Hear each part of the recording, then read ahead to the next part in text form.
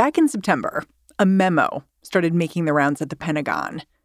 It was about something Secretary of Defense Lloyd Austin called anomalous health incidents. This memo, it's both incredibly vague and weirdly specific. It defines an anomalous health incident as a series of troubling and sudden sensory events. An AHI, as it's called, could involve headaches. It could make you feel hot. It could be accompanied by sounds or make you feel pressure. This is what they should be looking out for. This memorandum offers advice to anyone who thinks they may be experiencing an AHI. If they have sudden vertigo, if they feel sudden heat, sound, or pressure in the head, they should be moving away from their immediate area with anyone who they are with as quickly as possible. That sounds kind of scary. Absolutely is scary to a lot of people. Michael Wilner is a reporter over at McClatchy. He's been following up with people who got this memo. He agreed to translate it for me. Michael says the first thing to know is that AHI is Pentagon speak for something you may already know about, but you're probably calling it the Havana syndrome. There are at least 130 suspected cases of so-called Havana syndrome first reported in Cuba. Some officials now suspect the so-called Havana syndrome could have been an unintended consequence of electronic intelligence gathering, which was then weaponized to intentionally cause harm. Havana syndrome got its name because of where it first emerged, Cuba, in late 2016. But since then, one incident after another has piled up in other countries: China, Russia, Austria. Diplomats and CIA officers, even White House employees, have been struck. This Department of Defense memo was essentially an acknowledgement. If you work for us, you could be at risk. Officials followed it up with a staple of modern office culture, a series of brown bag lunches. There are a lot of brown bag lunches at the Pentagon, and there are a lot of folks who never go. And these, I understand, were quite well attended because there is interest in finding out what is actually known. The list of things that are actually known about Havana syndrome, it's pretty short. But Michael says, if you look closely, the way the Biden administration is reorienting its priorities right now tells you all you need to know.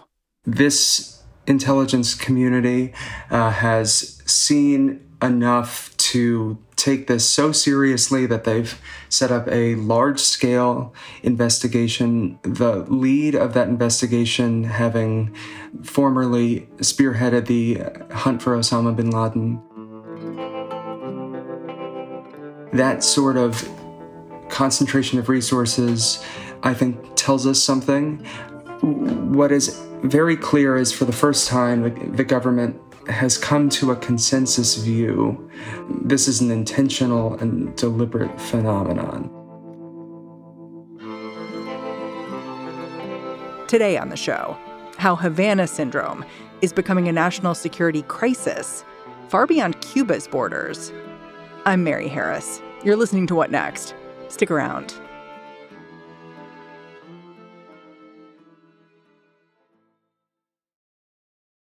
This episode is brought to you by Discover. When it comes to your finances, Discover wants you to know they are the credit card that is always there for you. With 24/7 U.S.-based live customer service, everyone has the option to talk to a real person anytime, day or night. Yep, that means no more waiting for, quote, normal business hours just to get a hold of someone. We are talking real service from real people whenever you need it. Get the customer service you deserve with Discover. Limitations apply. See terms at discover.com/creditcard. Havana syndrome started and got its name because of these incidents that happened in Cuba in late 2016, early 2017. Can you explain what happened? Right. So about 26 or so U.S. government officials who were stationed in Havana, intelligence officials and diplomats, felt sudden onset of several concerning symptoms: hearing loss, vertigo, sudden pressure in the head. And this was when they were in their homes? Somewhere in their home, somewhere around the embassy. And because of the large cluster, it became a significant event. I know you've spoken to people who've had symptoms. How do they describe what it feels like? The problem with this is that the physiological symptoms are different for every person, but one person I spoke with collapsed with pain in the head, said that they were very nauseous, and it was really the sudden onset of it with no clear explanation for it that flagged for them that this was an unusual phenomenon. The mystery of these Havana syndrome cases, it's now spanned 5 years and 3 presidential administrations. It's been tough for the intelligence community to get its arms around because the symptoms are just so amorphous. Back in 2017, when the Trump administration was dealing with the fallout of the original attacks, there was some doubt that the ailment was even real. It seems to me like doubt was baked in to the response to what was happening with these State Department and CIA employees in Cuba. Like at some point, the University of Pennsylvania was looped in, a brain injury center there, and State Department employees started going there to be evaluated. And, you know, at least one reporter noted that before folks came, some significant contingent of the doctors who were about to see them said, oh, this is probably psychosomatic. This isn't necessarily a real thing. The FBI doubted it. You know, there were elements of the intelligence community that had their doubts. And what this led to was a period of stasis. You had government officials who were just reticent to come forward. There was a lot of concern at the time that this was mass hysteria or a psychogenic event, as some scientists referred to it. It wasn't really until cases started popping up elsewhere that the debate was sort of resurfaced over what might be causing these events. I wonder a little bit if the turning point was when people who worked in the White House started experiencing something that sounded very much like what had happened in Cuba. I absolutely think that if there were a single turning point, it was when White House officials came down with symptoms, and within the White House, they couldn't really avoid the topic. One national security official was walking to his car out of the White House compound along what's called the Ellipse, which is a big grass area outside the White House grounds, and collapsed due to this sudden onset of heat and pressure in the head, and had to get care immediately. And then there was also another case in the suburbs of Washington with an individual, U.S. government official, who was walking their dog. And both the dog and the official had sudden pressure symptoms in the head. These 2 incidents happened in quick succession, and the Trump administration commissioned a report about them from the National Academy of Sciences. Their best hypothesis as to what was going on here was that microwave energy was being directed right at American officials. This idea is still the leading theory, even as more attacks happen and more information comes to light. We've seen cases in Vienna, a hotspot for espionage activity. Back now with a surprising hours-long delay of Vice President Kamala Harris's flight to Vietnam.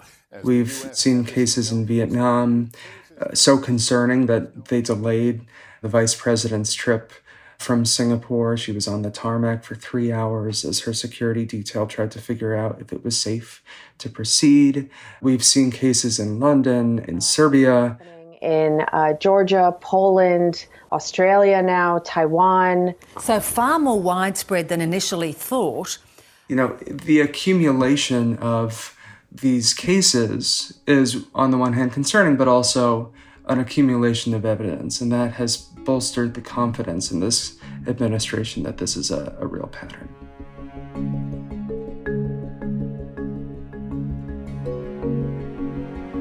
When we come back, why it is so hard to hold anyone responsible for these attacks.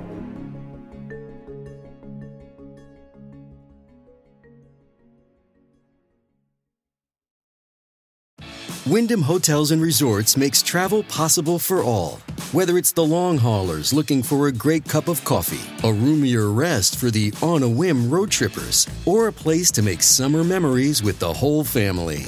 No matter who you are, where you're going, or why, with 24 trusted brands to choose from like La Quinta, Days Inn, and Super 8, your Wyndham is waiting. Get the lowest price at WyndhamHotels.com. Restrictions apply. Visit website for more details.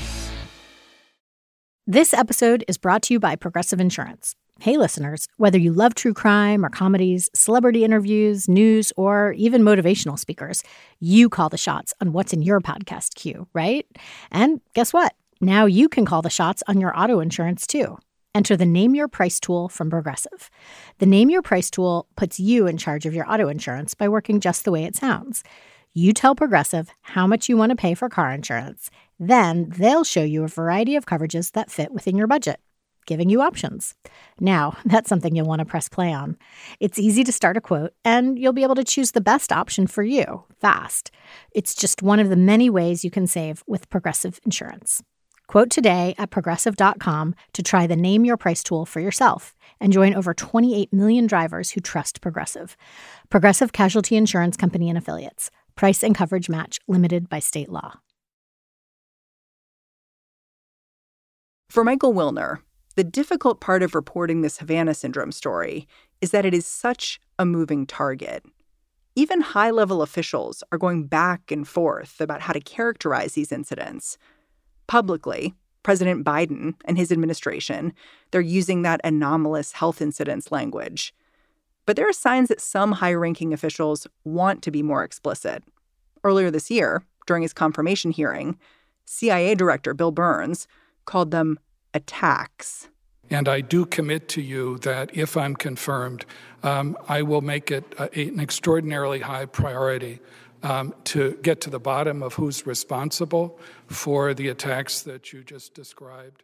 And to ensure. Up until that point, there really was no official in a senior capacity, much less someone from the intelligence community coming forward and describing these as attacks. And that is essentially where we are. They haven't said this is a government, a state actor that's behind it, but it is widely, privately held within both the government and the IC that the technology that would be required, the reach and the motive is unique to a select number of state actors. It sounds like you're saying to understand what's happening with the Havana syndrome, you need to look at the subtext as much as the text, which is President Biden is not saying out loud, this was a series of state-sanctioned attacks on American people. But at the same time, he's putting people in charge of investigating Havana syndrome who are so serious and have been so trusted within government that it implies that that's the case, that is what we think is happening. There is a lot of implication in this story and not a lot that's explicit. Obviously, that makes it hard to report on. But, their careful wording of really everything they say on this is due to a lack of confidence in what they know. We're talking about, intelligence officers being affected in the field. We're talking about privacy concerns for diplomats. I mean, there are a lot of reasons why they can't talk about the specifics in each and every case.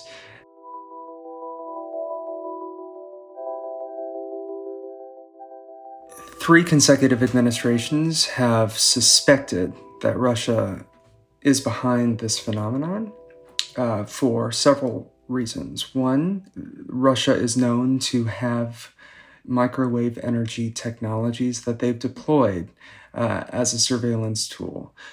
Two, they have the reach, especially in the countries that we've seen reported cases, whether it be Vietnam or Austria or the UK, certainly the Washington area, and of course, Cuba. they have the motive. The Russians are known to operate and thrive in the gray.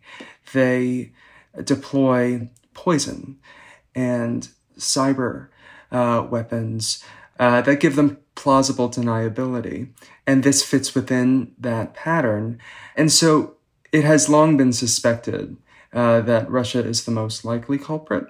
President Biden, in his first in-person meeting with Russia's President Vladimir Putin in Geneva in June, his team brought this up with the Russians, and that is not an insignificant thing. Do we know what happened once he brought this up? We were told before the meeting that this would not likely come up because they wouldn't bring it up if they didn't have the confidence that Russia had something to say. And so it was quite surprising to us when we discovered that, in fact, it had come up, and telling to us as well. That there was confidence. That there was that there's something to talk about with the Russians, and that they have something to contribute here. And I would say the other big revelation in the past couple weeks or months has been, again, in this workforce guidance that's gone out across the national security space, the direction to U.S. government personnel is move away from the immediate area with everyone with you if you feel sudden symptoms. And to us, that is a clear clue as to the theory that the government has as to what is causing this. They clearly are of the working theory that this is a directed energy attack of some kind, and they're operating based on that theory, even if they don't have it fully proven yet. It's interesting to hear you explain what a big deal it was for President Biden to bring up to Vladimir Putin these attacks, if you want to call them that. And the reason I say that is because what can we do? Like, let's say it is Russia that's doing whatever's happening here. Let's say it is microwaves. It opens this whole other question of how the U.S. responds. It has always been a challenge for the United States to come up with options to respond to it. Let's say it is Russia, to Russian activities, whether it be meddling in U.S. elections, whether it be the use of cyber weapons against private businesses. I mean, some might say this kind of attack on American citizens is an act of war. You know, the question is, does this cross a line, I think is the point you're making, into, actual physical harm, and what are the consequences for that? But it's a tough question to answer because the United States has never successfully deterred, Russian activity like this. Again, on the presumption that it is Russia, which is not proven. It strikes me, these Havana syndrome attacks, they're occurring at a very difficult time for American intelligence more generally. Like, just in the last few weeks, there's been this memo that went out basically saying American informants are at risk. How do you, as an intelligence reporter, think about these two things together? Or do you? Is doing intelligence work becoming more dangerous? Do you see this as a sign of something bigger? I don't see this as it becoming more dangerous for the intelligence community because it has, I don't need to tell you, always been an extraordinarily dangerous job. I will say, though, that one parallel that has struck me is this investigation with the inquiry into the origins of COVID. Because at the heart of both of these is the question of whether this is an intelligence question, an intelligence challenge to be solved, or is it a scientific question that, only scientists can really come to a firm conclusion on? And it's somewhere in between is where I come down on it. The intelligence community is relying on the country's best scientists and academics to help them get to a clear understanding of the truth in both cases. Yeah, I mean, right now, if you're Is there like a scientific division of the intelligence services, or is that something that's really lacking? It is lacking. And in fact, when President Biden went to the Office of the Director of National Intelligence to address the intelligence community, his emphasis was on how the intelligence community needs to recruit scientists. There's a lot of research going on. You're going to have to increase your ranks with people with significant scientific capacity relative to pathogens. The traditional skill sets of folks in the CIA and other intelligence agencies are not adequate for us to answer some of these questions. And in that speech, which was not, widely covered in the media, but it was broadcast for all of the intelligence agencies across the government, he talked about, the next pandemic, and he talked about these anomalous health incidents and how important it is for us to have, better expertise.